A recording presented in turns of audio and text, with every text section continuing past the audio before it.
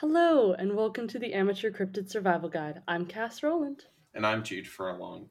This week, as every week, we bring you a different cryptid. Cass, this one is near and dear to your. Home. Maybe not heart, but certainly hope. This is another hoax cryptid. I wanna put this out of the way first because I guess hoaxes are a recent topic for us. I like them. I think it's very fun to see how cryptozoologists have been duped, just gotten their asses played, handed to them. So I'm hoping we can talk a little bit about the beautiful tragedy that is the Minnesota Iceman. Yes. So the basic context is this is during the late '60s, early '70s, and there is a guy called what's his name, Frank Hansen. Yeah, Mm-hmm. Frank Hansen. Um, Now he has a variety of stories which I will get into about the origin of the Minnesota Iceman. The most popular one is that he found it in Siberia and was taking care of the body for an absentee that he called an eccentric California millionaire. But some other stories are that it had been discovered floating in a block off the coast of Siberia by a Russian seal hunting vessel. Later, he said that a Japanese whaling ship found the body. Later still, he said that it had been found in a deep freeze facility in Hong Kong. Wow. Even later than that, it was an animal that had been shot on a hunting trip in the Whiteface Reservoir region of Minnesota. Ooh. To this day, we aren't sure where it came from. Popular theories suggest that it was collected in Vietnam and flown to the United States in a body bag. Oh, ew. Mhm. That's gruesome. It is the corpse of as one author describes it, hirsute male hominid, 1.8 meters tall, preserved in ice and transported about the United States as part of a traveling exhibition belonging to Frank D. Hansen. Before it was called the Minnesota Iceman in the news and tabloids and such, it was known then as the Sibirskoy creature. Sibirskoy? I don't know. Is this a place in Minnesota? Not that I am familiar with. So I cannot help you with pronunciation, unfortunately. Sibirskoy? I think it's a town in the Siberian region, I think. Hmm. That makes sense. It sounds like you're speaking Russian a little bit. Sibirskoy. I think I got it. Now, Cass, have you ever heard of the Minnesota Iceman before? Is this a popular talk amongst Minnesotans, or is this a stain on your reputation? You think? So I'm not gonna lie. The first time I ever heard of the Minnesota Iceman was when you were roasting me about Minnesota not having any cryptids. But last winter, I think in January, Oh, there was a resurgence of Minnesota ice person themed art what because someone recreated the Minnesota Iceman. I think we covered this in a cryptid news section. is it? Um, I'm trying to remember. yeah, no, they made another Minnesota Iceman and put it in a state park near my house. Right. Yes, And my yes, I family remember went this. searching for it in the snow. I remember being very frustrated freshman year. We've talked about this a ton, I think, of the Mm-hmm. the cryptid hunt freshman year where like they gave us a clue of some kind of like this is a famous folklore creature of Minnesota and it was an ice theme and Yeah. you had to go through the library, use the system to figure out the letters for it. And it was the exact letters of the Minnesota it was the same amount of letters, Oh but no. it was not the Minnesota Iceman at the end. I forget what it was, but it pissed me the fuck off. I was so mad because it was like something very related to the Minnesota Iceman, but not the same name. And I was like, that is not famous at all. What you've just said. I I think I will know more than you. I will always remember that as the day that I learned cheaters never prosper. Because we cheated off of another group and the other group was wrong. So we spent an extraneous 2 hours wandering around the library, lost and confused. Don't cheat, kids. So this, of course, all starts with this guy, Frank Hansen. I can't tell you much about him other than that he is a former U.S. soldier and he did serve in Vietnam, which seems to indicate that there's a very distinct possibility that he did get this from Vietnam, given the context of the time. It's 1968. He is a veteran, etc. Mm-hmm.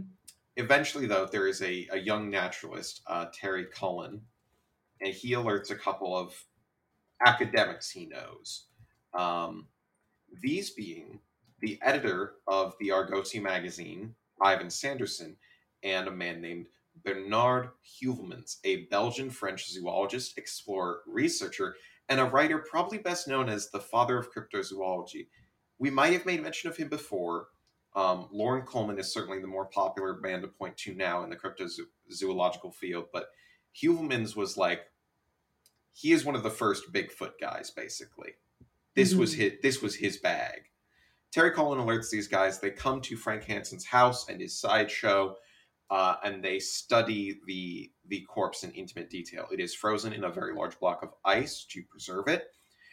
This is why it is called the Minnesota Iceman. I don't know that it was found in a block of ice, and I would have my doubts that it was. Mm-hmm. But they study it.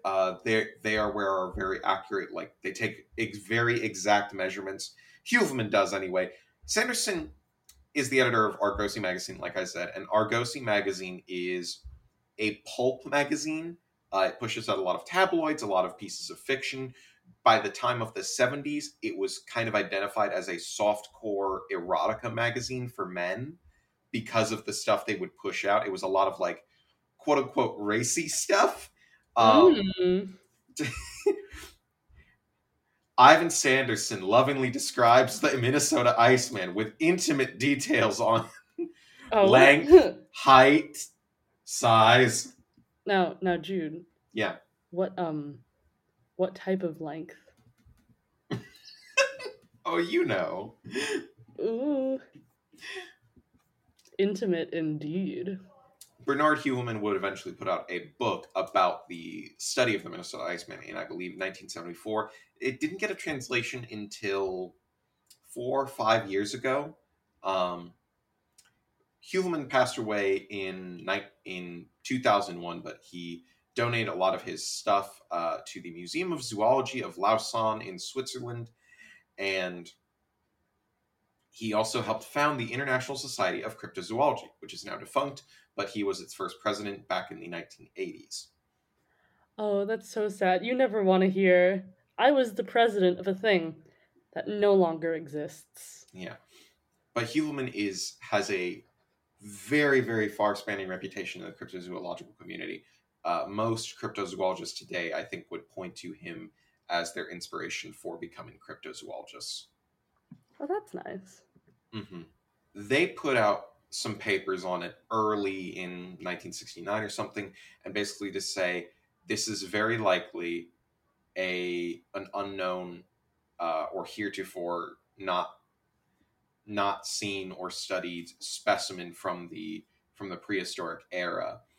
How it was walking around in the modern day or surviving in the modern day is very, very strange, said Heuvelmans. He has this whole paper dubbing it the Ompongoid or Homo pongoid, which was a new classification for what this guy was, because he believed it was a totally new hominid specimen that not documented in the fossil record before now. Ooh. They study it. They describe it in very intimate detail. Here we go. A robust, barrel-chested male with a thick neck and large hands and feet. Its face was broad, flattened, and possessed a short, upturned nose and prominent brow ridges. An eyeball dangled from one of the sockets, apparently resulting from a gunshot to the back of the head, and a bend in the forearm was interpreted as evidence for a fractured radius and ulna. It had enormous hands, its thumbs were slender, tapered, and long, its nails were flat, yellow, and of an appearance that almost looked manicured. and a heel-like pad was present on the palm's outer side, a feature suggested by Sanderson to be indicative of habitual quadrupedal behavior. At one point during the examination, the glass over its case cracked, releasing an odor described as that of decomposing flesh. They alert a primatologist that they know, John Napier. He gets invited to study the creature as well. He doesn't come until 1969 or so. Might have been 1970 by that point. He studies it. He looks at it. And he says, this is a fake. This is made of latex. What you have showed to me is a mere prank, my friends. You've been duped. You're fools. Oh, no. Frank Hansen, later 70s, 80s, goes on to say, no. The flesh was just too decomposed at that point for me to put out the real thing, so I had a replica made. That replica was actually bought in 2013, and you can now find it at this one place. Here we go. Purchased by Steve Busey, the Museum of the Weird owner in Austin, Texas, and you can find it on display there. It was auctioned on eBay, which is not the weirdest place it could show up. Tons of stuff on eBay shows up, but for the prestige and legacy this thing has, and I mean it when I say it has a legacy, this is not it is both a one-off creature in that it only existed from like the 60s into the early 70s and then was like put away and not seen again for a long while. But on the other hand, it has such an influence on all cryptozoology since then. Basically, a lot of people took this in the cryptozoological community of the 60s and early 70s as hard evidence that something was out there. And when Napier put out his book in 76, just 2 years after the study put out by Heuvelmans, and he discredits the entire thing and says, no, this is absurd. Particularly because Napier's study was put out in English, whereas Heuvelmans was only released in French at the time. It was a pretty huge blow when it came out because everyone had started to buy into it. Tons and tons of theories were made about this and about how this could be linked to Bigfoot and Wildman, documented throughout the eras. And we're going to get into that because retroactively, this thing started to paint a sort of picture for the cryptozoological community. But this was a huge blow at the time that people did not take well. It dissuaded a lot of people from doing cryptozoology on Bigfoots. For a while then, about until the 90s, I would say, when reality TV starts to surface and that becomes a huge thing again. Like for a while, it was all ghosts and aliens and stuff before we see another crypto boom during the 90s and early 2000s. And now it's just all Bigfoot, which bothers the fuck out of me. You know me. I'm not a Bigfoot person. I like Bigfoot, but I just wish it weren't all Bigfoot. You know what I'm saying? All cryptozoologists after 1990 know is be bisexual, love Bigfoot, eat hot chip, and lie.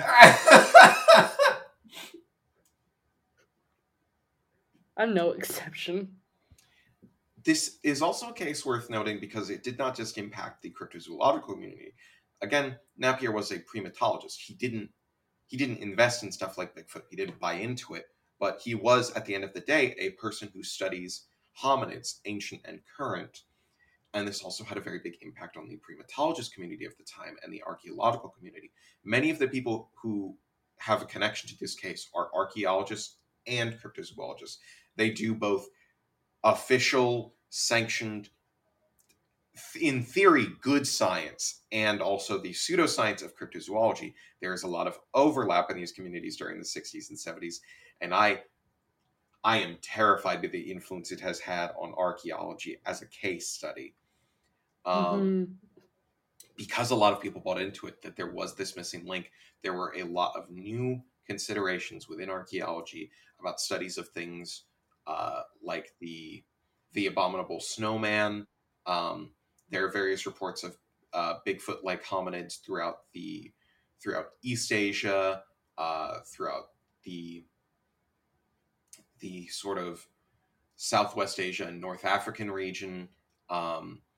like particularly, I think one of the big cases here is in Pakistan, and then some of the others are in China, northern India, basically anywhere if you look for mountainous or highly forested regions, these become a huge focus of study, once again, particularly by French archaeologists and French zoologists, as well as cryptozoologists from the Americas and from France.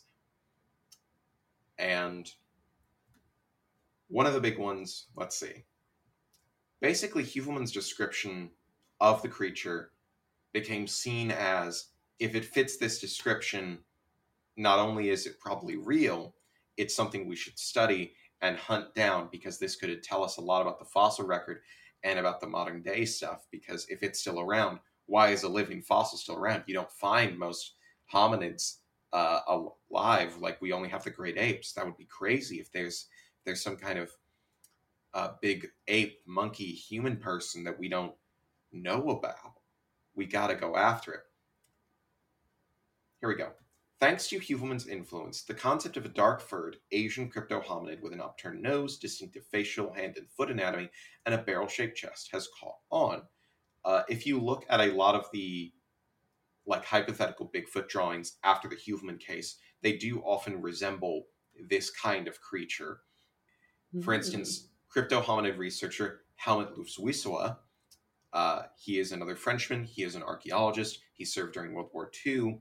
And he dedicated himself after that to a lot of study of hominids throughout the Asian regions, both North, South, East, and Western Asia. Basically, anywhere he heard anything about it, he would look into it. I don't know that he did a lot of hands-on studies, though, like some of the other ones we're going to look at. But he contested that in 1994, images from ancient art were consistent with this description, and hence that knowledge of Homo pongoides has been influential throughout human history. He later had a 2001 conference in Australia that sort of documents this theoretical history, dating it all the way back to the 1600s in Java. Basically, he contests that this dates all the way back to Java with a man named Jacob de Bont, otherwise known as Bontius.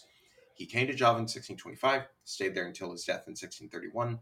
A piece of his writing, published post-mortem, the Historiae Naturalis et Medicae India Orientalis, basically, I think that translates to the history of nature and medicine in Oriental India. Published only in 1658 in Amsterdam. He did a deep study on this, I guess, to find this poll. He mentions anthropomorphic hairy creatures, which, although not being humans, looked and behaved like them in all respects, except they had no language, and to which he gave the name orang. Orang, or Homo sylvestris, is now generally believed, even by the most prominent Western scholars, that this was, of course, the first reference to the ape orangutan. But this cannot be so for a number of reasons. And he starts to list off the fact that these things are bipedal, that they walked upright, and that they were generally described in a much more human fashion than orangutans have been described. But because of the writing of this time, orangutan was essentially a term you would use for a lot of, like, I forget what it translates to, but it's something like human-like. And it's very difficult to tell whether they're actually referring to orangutans or some other ape, or if they're referring to these ape men, these wild men, as... I forget his name already. He has such a funny name.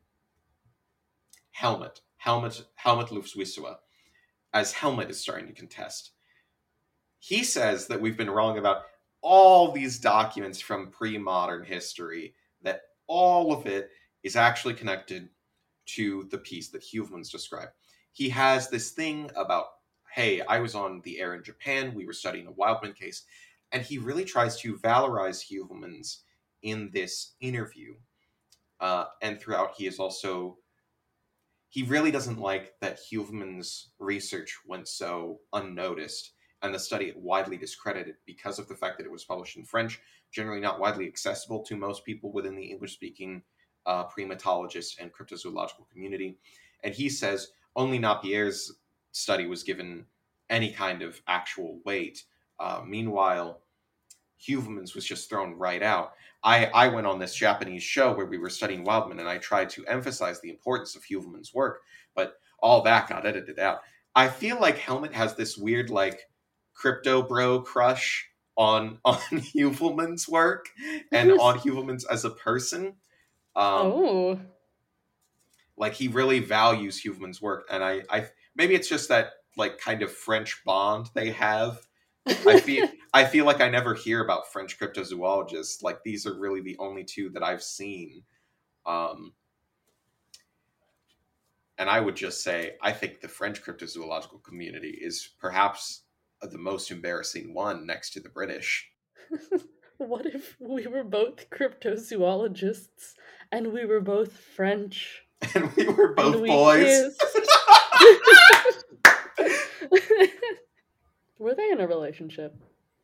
No, I don't even know that they met. I feel like this is Oh. more like hero worship than anything. Because if you look at the way Helmet talks about humans, it drove me crazy. I have never seen this kind of valorization of an academic within the crypto community. That's it's an insane level. Like people do not talk this way about Lauren Coleman. Lauren Coleman does not talk this way about other cryptozoologists. They usually talk about them like peers or fellow scientists. Helmet thinks of humans as a hero. Oh no. Basically, the trick is this whole thing with Frank Hansen changing out the model. There is photo evidence and drawn evidence based on the studies by Napier and by Heuvelmans and by other people later on taking photos and drawings of this figure. There's reason to believe the figure was changed out over time because the model's appearance also happens to change. Photos show that over the years, the form of the face and body varied somewhat. In some photos, the mouth is closed, and in other, it's open, clearly revealing a complement of large teeth. Maybe there was more than one model, and some of the models look more realistic than others, but it does also seem possible that as the model used by Hansen was defrosted and frozen again for each annual outing, it would have taken on a slightly different pose and appearance each time. The trick is that there are some things within the original model and photos that you virtually never see. For instance, there was like plant matter and vegetation still stuck on the mouth of the creature, which it is very rare for a hoaxer to go to that level of detail. It's something you virtually only see in archaeological finds that are well preserved. It would be something, I guess, but the trouble is the images involved in the study are actually very hard to access. They're still copyrighted.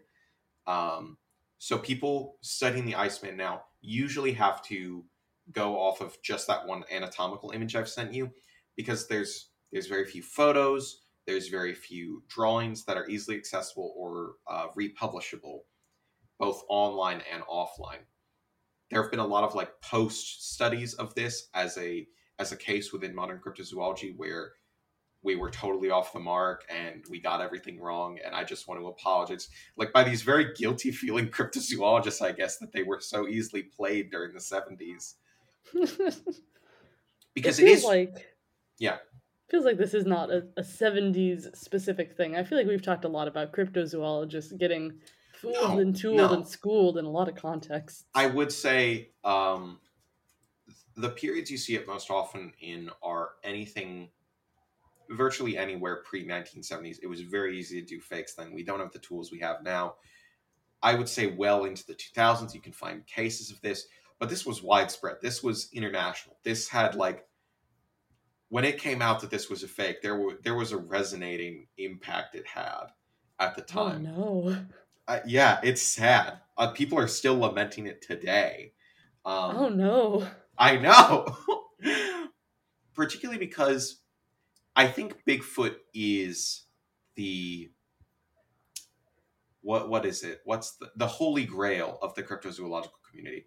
Because if you can prove Bigfoot, widely seen by biologists and zoologists as perhaps the most bizarre cryptid, like there's a lot of stuff you can argue, like 70% of our ocean is unexplored, that kind of thing. We don't know what that could be down there. You know, the giant squid was thought of as a myth until like way later. Basically, like the 1900s was when it first became actually tangibly provable for most people. And so stuff like Nessie, well, we don't know, but it's widely discredited. But I guess the theory is that if you could prove Bigfoot, if you can prove something like Bigfoot, even, that would be a huge blow and a huge gain for the cryptozoological community and a huge blow to any of their detractors, because that's like the big one. That's the thing people get mocked over. That is the thing Mm. that real scientists go to cryptozoological cons and they say, stop sending me fucking hair samples. Get me a piece of the body. Get me bones. Anything. You cannot keep sending me footprint casts and hair samples. Those are so easy to fake. Bring me a biopsy, or don't call me. We talked about that a couple episodes ago, right? About this one guy Mhm. going to a crypto con and saying, "Hey, stop. I like you guys. You're very funny. Stop." Yeah. But the description Heuvelmans had of the creature became very widespread both in the zoological, cryptozoological, and archaeological community as a way of linking creatures. Like Pongoides was taken seriously as a species for a very brief period of time. I'm trying to read the French Wikipedia article. The translation is a little rough, but this was particularly notable within various regions of Asia, and really mainly by French archaeologists coming to Asia. For instance, one of the other big ones is a man named Jordi Marboner, a Spanish man who lived in France for most of his life. Uh, he went out in 1987 to go hunting for it. He wrote a paper, Les Hominines Reliques de Asia Central, on the Pakistani cryptid known as the Barmanu. Um, he dedicated a lot of his time and research to it. He was murdered in 2002 in Afghanistan, and he collected, according to Laura Coleman at least, more than 50 first-hand sighting counts, and all eyewitnesses recognized the reconstruction of Heuvelmann's Homo pongoides. They picked out Homo pongoides as their match to Barmanu from Margoner's ID kit of drawings of apes, fossilmen, aboriginals, monkeys, and the Minnesota Iceman. In 1994, during a search in Shishikul Valley, uh, cryptozoologist Jordi Margoner and Massillon and another associate report that once during a late evening they heard unusual guttural sounds, which, according to them, only a primitive voice box could have produced. No further progress was made after that. So you've got all these elements of it had to have been a primitive voice box or something ape-like. You have first-hand witnesses generally matching it to Heuvelmann's work, and so this became a very big thing to try and make a timeline of some kind and an origin place for this cryptid. And that's so interesting to me because despite it generally being linked to Asia, Frank Hansen couldn't pin a place on where this thing lived, because first he tries to link it to like far North Asia, the Siberian coast. Then he matches it to, where did I say? Then found by a Japanese whaling ship. And then it's found in Hong Kong. And then later on, people start saying it's from Vietnam. Well, Frank Hansen is still trying to suggest that it's from Minnesota. So it seems that although a lot of the regions are from Asia, Frank Hansen did have other regions that he would list off because he's a sideshow huckster. He's trying to tell a story. He's trying to pitch it and make it interesting for whatever audience he has, presumably changing it every time he goes to a new place. So he's changing it to make it interesting. And I think cryptozoologists are being a little too trusting of whatever his reports are, or they're trying to factualize it in a way that is not working out for them. But they're trying. Mm-hmm. The big one is that they keep trying to link it to jungle or mountainous regions, mainly Vietnam. And this is because there are a lot of ape man reports in Vietnam. And we will get into the gorillas and the wild men and ape men of Vietnam right after we go to cryptid news. Ooh, cryptid news. Do-do-do-do. It's a little off key because I'm trying not to cough. If you have cryptid news that you would like to send us, please feel free to send it to us at our social media accounts at ACSGcast on Twitter, Instagram, or Tumblr, or send it directly to us at acsgcast@gmail.com, unless you're cryptocurrency. I have this terrible news for you, actually, regarding cryptocurrency. I'm not going to Oh. mention the name of the cryptocurrency company because I have this terrible fear that they name search and that they may be listening to the podcast right now. They have some kind of like NFT game where you trade exotic animals. They've been putting out the hashtag Free Tiger King or Free Joe Exotic, Oh, something like that. no. Because yeah, I know, but these are the kinds of people that are pushing a link between cryptocurrency and cryptids. I mean, it was a very easy brand move, and I don't think anyone had really capitalized on it before. But they're pushing it now, and everyone's hearing about it. The real tragedy is there is an animated movie that we've discussed before that shares the same name that is, I think, potentially being lumped in with the NFTs. But as far as I've seen, the director is not, no one in the staff or not the director, none of the actors are involved in NFTs. The movie production is not involved with them. It is just a beautiful indie animated film that was really experimental and fun that is now having a terrible image pushed on it just because of a shared name, which more and more crypto companies are doing. I need you to watch your asses out there because they are stealing names and labels to sell their product better because of a potential shared identity. This happened with Metabots just a little bit ago, Oh, where the no. crypto company straight up bought the trademark for Metabots because it had just expired in Europe. So they have That's the so predatory. right? Here's the trick. They don't own the IP, they just own the trademark. There is an Oh. ongoing legal battle about this, but a lot of crypto companies are doing this now. To all our listeners out there, if you have any kind of creative project, particularly one involving cryptids, please, please, please watch out because it is very, very likely that they will try and capitalize on that, particularly this one brand that, again, I'm not naming. If you know about cryptids, if you know about any of the projects that we have marketed or sorry, not marketed, promoted on the podcast before, you might have like accidentally looked them up and gotten confused because I promise you, we do everything in our power to not promote cryptocurrency or NFTs on this podcast. We do the opposite. We antagonize them. If you see anything marketing itself as like $ ACSG coin or some shit like that, Oh my god. I don't know that No. we'll have the power to take them to court or anything, but that I'll have to get a lawyer to start discussing things. Listen, I can dust off my old pre-law hat Will you and represent us intimidate at them. trial? I think that's illegal. But I'll certainly throw some legal jargon at them that will make them think we have an attorney. Which, if you're listening, cryptocurrency people, we do. If you're not a cryptocurrency person listening, we don't. You can't just immediately say that. They're probably still listening. Listen, I know they don't listen to this podcast because they blatantly have no idea what it's about. Cryptocurrency people, if you try to steal our IP, or if you keep harassing us, asking us to host your CEOs, to give crypto advice to our listeners, I will start publicly shaming you on this podcast. They're all on Twitter. We're on Twitter. It's so easy to shame them there.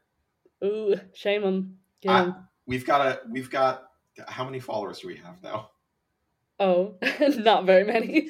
We will send our legion of 50 or so followers after you. We will get your Listen, listen, everyone who listens to this podcast, go follow us on social media so that we can do the thing you do when you see like a lion. We need and to you start make yourself ratioing. big. We need to start ratioing the crypto bros. Ratio them, please, please, for us.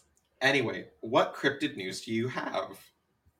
Oh, that's a good question because I have the tab open and I lost it. There it is.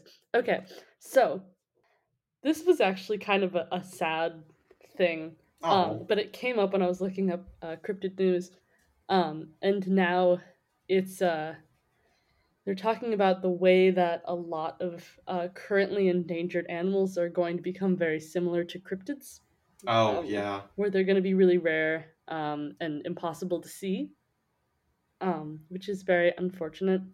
This is actually similar to I don't know if we discussed the New Zealand bird Yeah. that had like never been seen on footage that they didn't think was real. Um,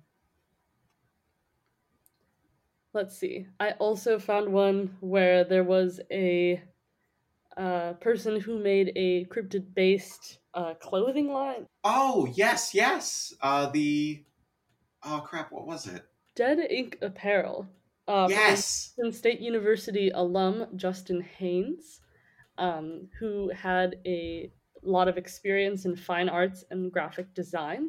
So he started a clothing business, which he describes as horror inspired streetwear, which draws a lot of inspiration from cryptids.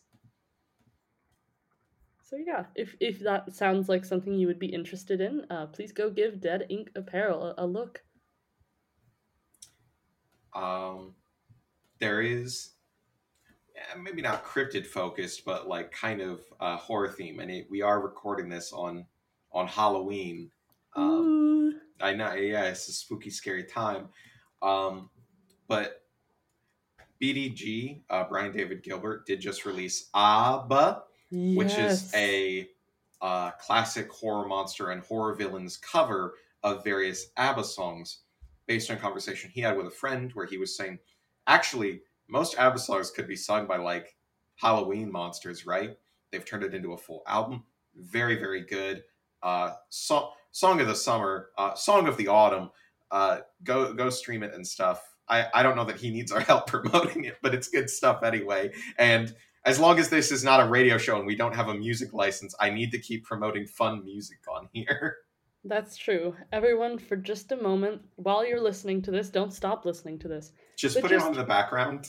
yeah, just go pull up Lay All Your Blood on Me. And just have it playing in the background. I do love the facial expressions he makes in that particular music video. It is It's very very good. good. Very recently, also, there was a Creepy Cryptids of West Virginia Folklore Center focus for new scavenger hunt in Taylor County, West Virginia. They kicked off a Taylor County monster hunt, which runs actually until November 1st at 4:30 p.m. So it is ending tomorrow. By the time this podcast is out, it will have already been over. Hope you didn't miss it. If you are a West Virginia listener, do we have any West Virginia listeners? I hope so. You'd 'Cause think, wouldn't you? I also have West Virginia news that I forgot to mention. Oh yeah, go ahead. There's a new board game coming out uh, Oh, from Lonely Hero Games in Morgantown, which is called Hungry for Humans. It is meant to be a board game that highlights some of the cryptids and folklore in West Virginia. And so in the game, each player has a monster friend that they have to feed the best food they can find so that the monster doesn't eat them instead. And all of the dishes and restaurants featured in the game are based on actual West Virginia local restaurants. And some of the cryptids in the game um, are some of our favorites: the Mothman, the Flatwoods Monster, the Grafton Monster, and hmm more. Very fun. yeah. It's a good list actually. I really like this. It Uh, looks very cute. yeah, there is still time to back this project. There's 17 days left on it at the time of recording, so I think by the time this episode releases, there will be 14 days left. You'll have a solid 2 weeks to back this project, which I would definitely encourage. Actually, it looks very fun. There's a lot of good rewards and stuff. So get out there, go back Hungry for Humans. Um, go look for Dead Ink Apparel's shirts and stuff, the horror inspired streetwear, and just have a good time out there listening to but I don't know how to say it. I think it's Ava or But Ava. I would do a more blood curdling shriek, but A, I don't want to murder our listeners' ears, and B, I don't want to murder my own throat, so we'll have to be content with that. let's get back to the Minnesota Iceman, and we're going to jump way back into Vietnam.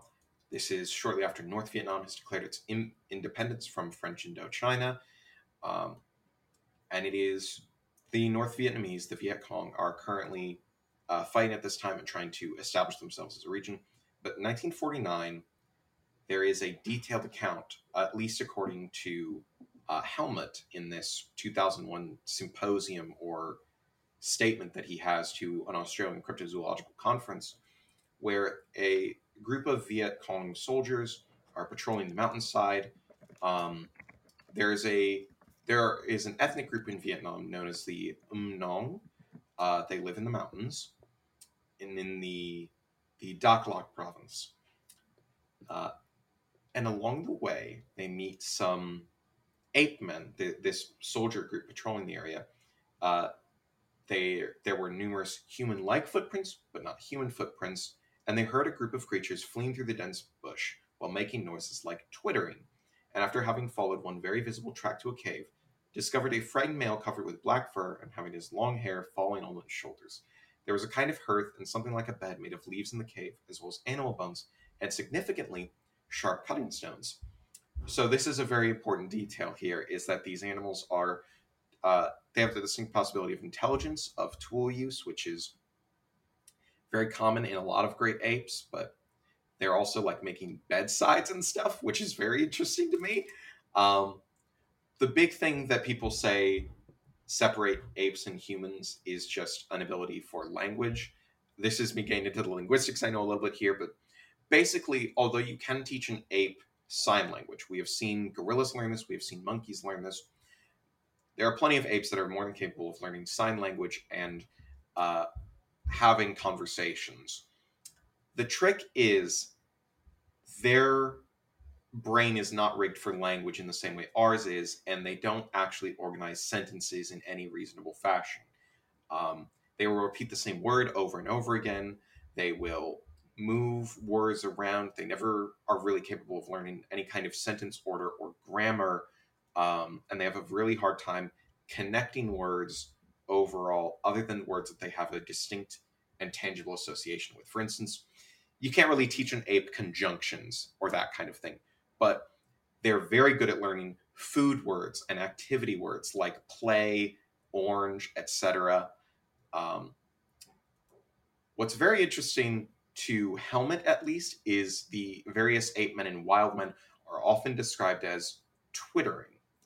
This is important to him, at least, because, broadly speaking, great apes, monkeys, all that, they are not described as twittering. They have howls, roars.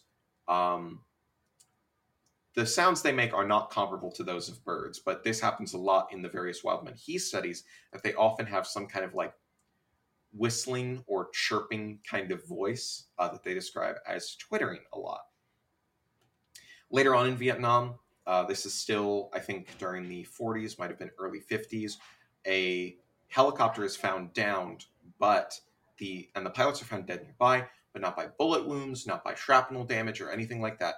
It seems like they were taken out of the helicopter and they were found dead with broken backs, which, if you are familiar with ape attacks, this happens a lot where apes will like beat the shit out of you, basically. Yeah. The big tactic to get an ape to not kill you is you curl up in a ball and put your back to them. It certainly makes you more durable, but if they keep hitting you, they will probably break your spine. It's very interesting to me that at times the wild men and ape men are just creatures that like watch humans from afar and then run away into the woods. And apparently in this instance, the evidence for them was that, oh my god, they killed 2 people. Holy shit. Yeah. If you have organized wild men that can use tools and are hunting you down, oh my god. That is a nightmare scenario for me. If Bigfoot wants to kill me, I think he could. Yeah. I don't think he could do it with his bare hands. That's the trick. I think I could. Could I beat Bigfoot in a fist fight? No. Could I get away? Yes. But if Bigfoot had a gun, Yeah. if Bigfoot had sword or or even just sharp rock, I'm done for. I'm dusted. That's the one advantage I have over Bigfoot is use of sharp rock. Listen, if Bigfoot's having a good day, I'm gone. Doesn't matter what weapons I'm bringing with me. Listen, I got one of those toy wooden snakes for a spine. I'm gone. I'm done. The very big thing that you may be familiar with, I don't know how familiar everyone is with this, but this is kind of a big thing that you see in American letters, is that American soldiers during the Vietnam invasion and war, they talk about a lot of creepy shit, actually. There's haunting and ghosts, which I think we can generally chalk up to the trauma of war. But there's a very interesting trend of them being attacked by ape men. I've seen very old stories of like, yeah, my grandpa was in Vietnam. He and his group like explored some caves, and they found like a group of weird ape guys that ran away from them up through the tunnels. And the tunnels are a very big thing. Is that like the tunnels were often connect to various cave systems. This was a common way of like setting traps, landmines. There are numerous pit traps used by the Viet Cong as a tactic of trapping U.S. soldiers or killing them. And one of the big things was tunnels, which it sucks to go down in a tunnel. American soldiers hated this shit. It was very easy to get trapped. They could drop the tunnels on you from afar, etc.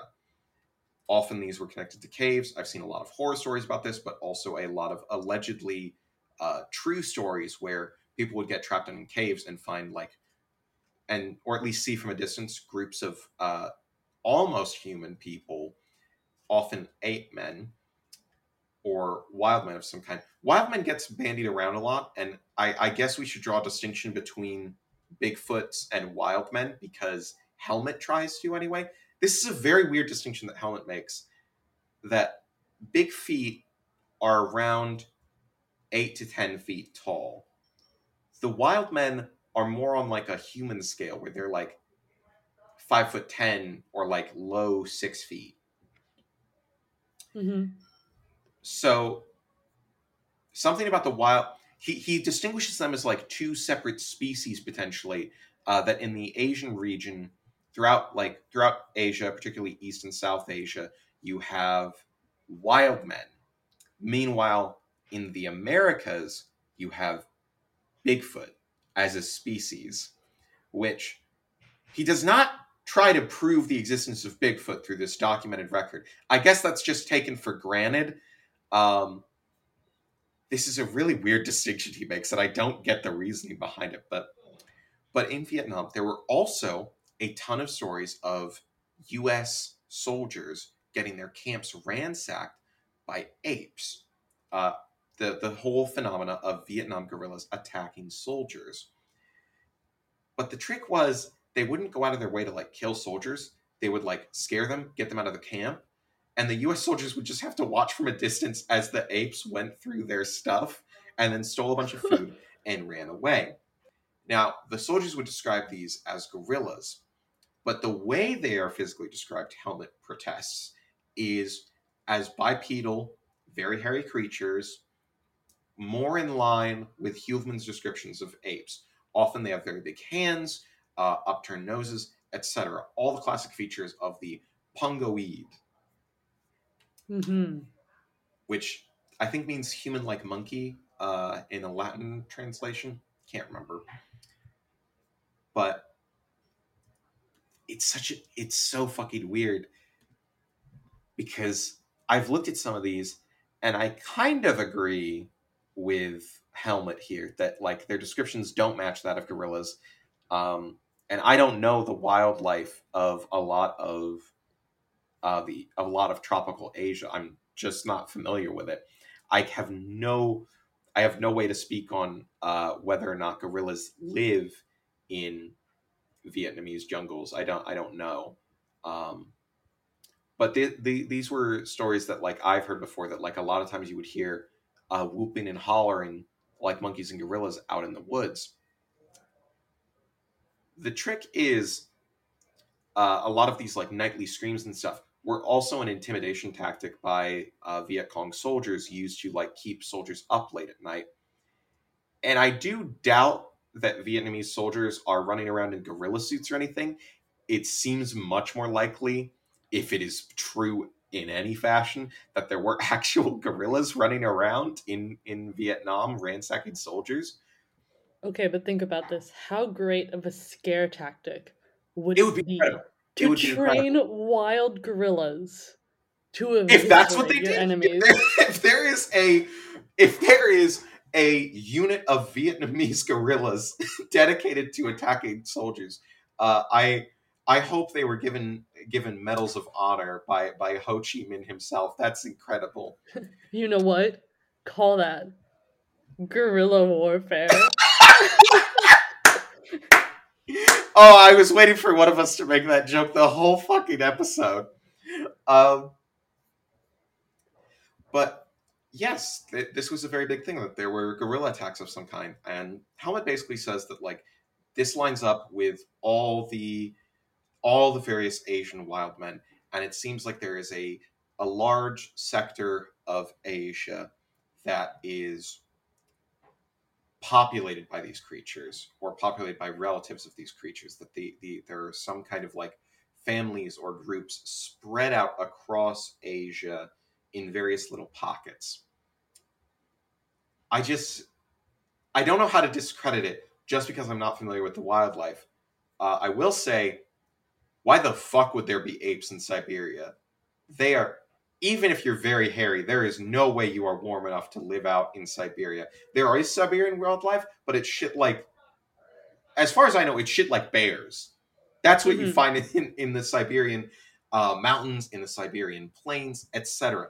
You find bears and foxes, very well haired creatures. There is not an ape alive that has that amount of hair. They are not suited to anywhere but like tropical and arboreal regions. It's just not in the cards. I don't see an ape living there. Yeah. Um, in Japan, in Vietnam, in sections of Nepal and India, I can maybe see it.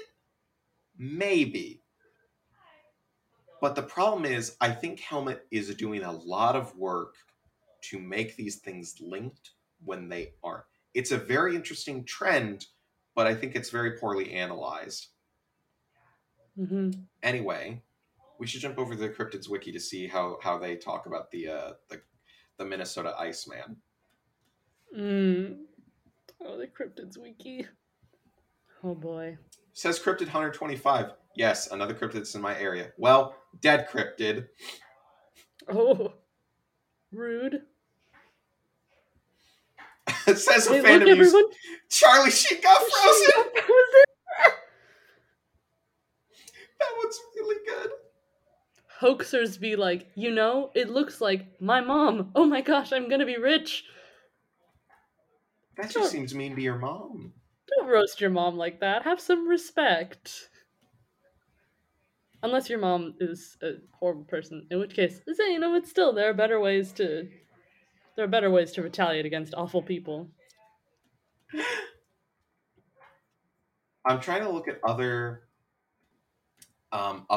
sorts of wild men, but like the problem is wild men gets used in two ways. Um, you have you have wild men in the sense that Helmet is using it, where it is uh, monkey-like humanoids and stuff of a smaller stature than Bigfoot, and then you have wild men used in the U.S. sense, where it is very literally a wild man. It is some guy who like went off the grid a while ago. No one's heard about him, and he's turned into like guy with a very big beard. Will hunt down like strangers who come into his area and stuff. There are some other interesting cryptids within Vietnam, and one of the very interesting things is that, at least according to Helmet, the Nong people, when they were talking with this Viet Cong patrol, they said like, "Oh yeah, the mountain apes. Yeah, no, we trade with them all the time. We give them cool rocks and stuff, and they give us occasionally like some various like plants and stuff they found that we use in farming, which that's fascinating. So I'm willing to believe that there is some kind of like very intelligent great ape in Vietnam. That's as far as my belief goes. How do we feel about the Minnesota Iceman? Would you have fallen for that trick, do you think? Um, I don't think so. And here's why. Because so one of the things I've noticed is one, it's a very weird thing to show someone, just an ape man in a box. Two, the pose is too stylistic. There's the dramatic. It feels very Renaissance, doesn't it? It's like that fallen angel pose. It's doing the paint me like one of your French girls pose. Um, with the added feature of attempting to cover a penis that is weirdly shaped and weirdly placed. The Minnesota Iceman understands original sin. Listen, in this drawing you showed me, why are the testicles where, like, just slightly below where the belly button would be? That's not where they're supposed to go. That's not where they're supposed to be. It is very high up, isn't it? That's too high up. Is like, what's going on there? I will say though that I didn't believe, but I did enjoy the rationale behind the new Minnesota Iceman because I thought it was very cute. Oh, yeah. Because it was someone who had made a Minnesota Iceman for like an advertising thing and had said, you know what, why let this man go to waste and just sit around in my basement when I could change lives during this dark and horrible time? Because this was in 2021. This was January 2021. So I think that's really cute. Um, yeah, I don't think I would Yeah, have fallen for it, but I do appreciate we it. need to bring back weird fucking sideshows. We need to bring back guys putting out the most shitty latex rubber Bigfoot guy and saying, "Look, I've caught a Bigfoot. It's a real specimen. Do not touch it, though. Do not touch it. Look no further than this. If you press on, the illusion will fall away." Don't smell it. Don't look at it. Don't ask questions about it. Why It's a can't thing. It just exists. why can't we bring back guys putting up weird rubber shit and saying it's real? Why can't we bring back fuck, what was it? There was the Fiji mermaid. Fiji mermaid's a real fucking weird one. Yeah. Yeah. How about you? How about Would you? I If you were fall in the for the Minnesota 1960s, Ice? would you fall in for this? Yeah. I'm gonna say no. I think I'm firmly on Napier's side here. It seems very, very real that one of the very interesting things actually that I didn't address earlier, Ivan Sanderson actually said that like because he smelled the scent of decomposition, although he believed it was a real thing, he actually sent for the CIA to come investigate it because What? because he thought this might be a murder. Actually, he might have murdered a guy and stuffed him into a gorilla costume. CIA, Oh can you my look? Can you god. look into this? And the CIA was like, "This is probably a hoax," and they did not look into it. Which, if Frank Hansen murdered a man, that's a whole other level. Yeah, that's commitment. Um, but no, I've just never been brought in by that kind of sideshow stuff. If it is real, and if those mountain apes are real with their funny sharpstone tools and their funny little beds in and campfire stories, I would love to hang out with those guys. I will say that. Hmm. If I would be interested in trading stuff with mountain apes. What kind of Oh, stuff do you for think sure. apes trade? Bugs? Crypto. Oh no! Now, do you still want to trade with them? Oh no! Invest in dollar banana today. Our stocks are No. going crazy. I think that might be a real one. Oh fuck! I've just made it real. I've brought it into existence by speaking it. That's how crypto works. They don't exist until you discuss them. We're making them more powerful every episode. Yeah, we gotta stop.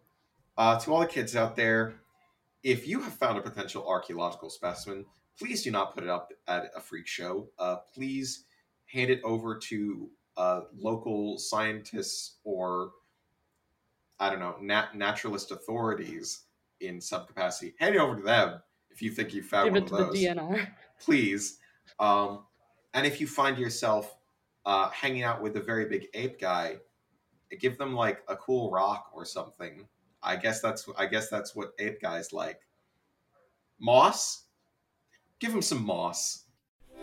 The Amateur Cryptid Survival Guide is a podcast lovingly created by Cass Rowland and Jude Furlong. Follow us at ACSGcast on our social media platforms, Twitter, Instagram, and Tumblr. And tune in Wednesdays at 8 a.m. Central where you get your podcasts.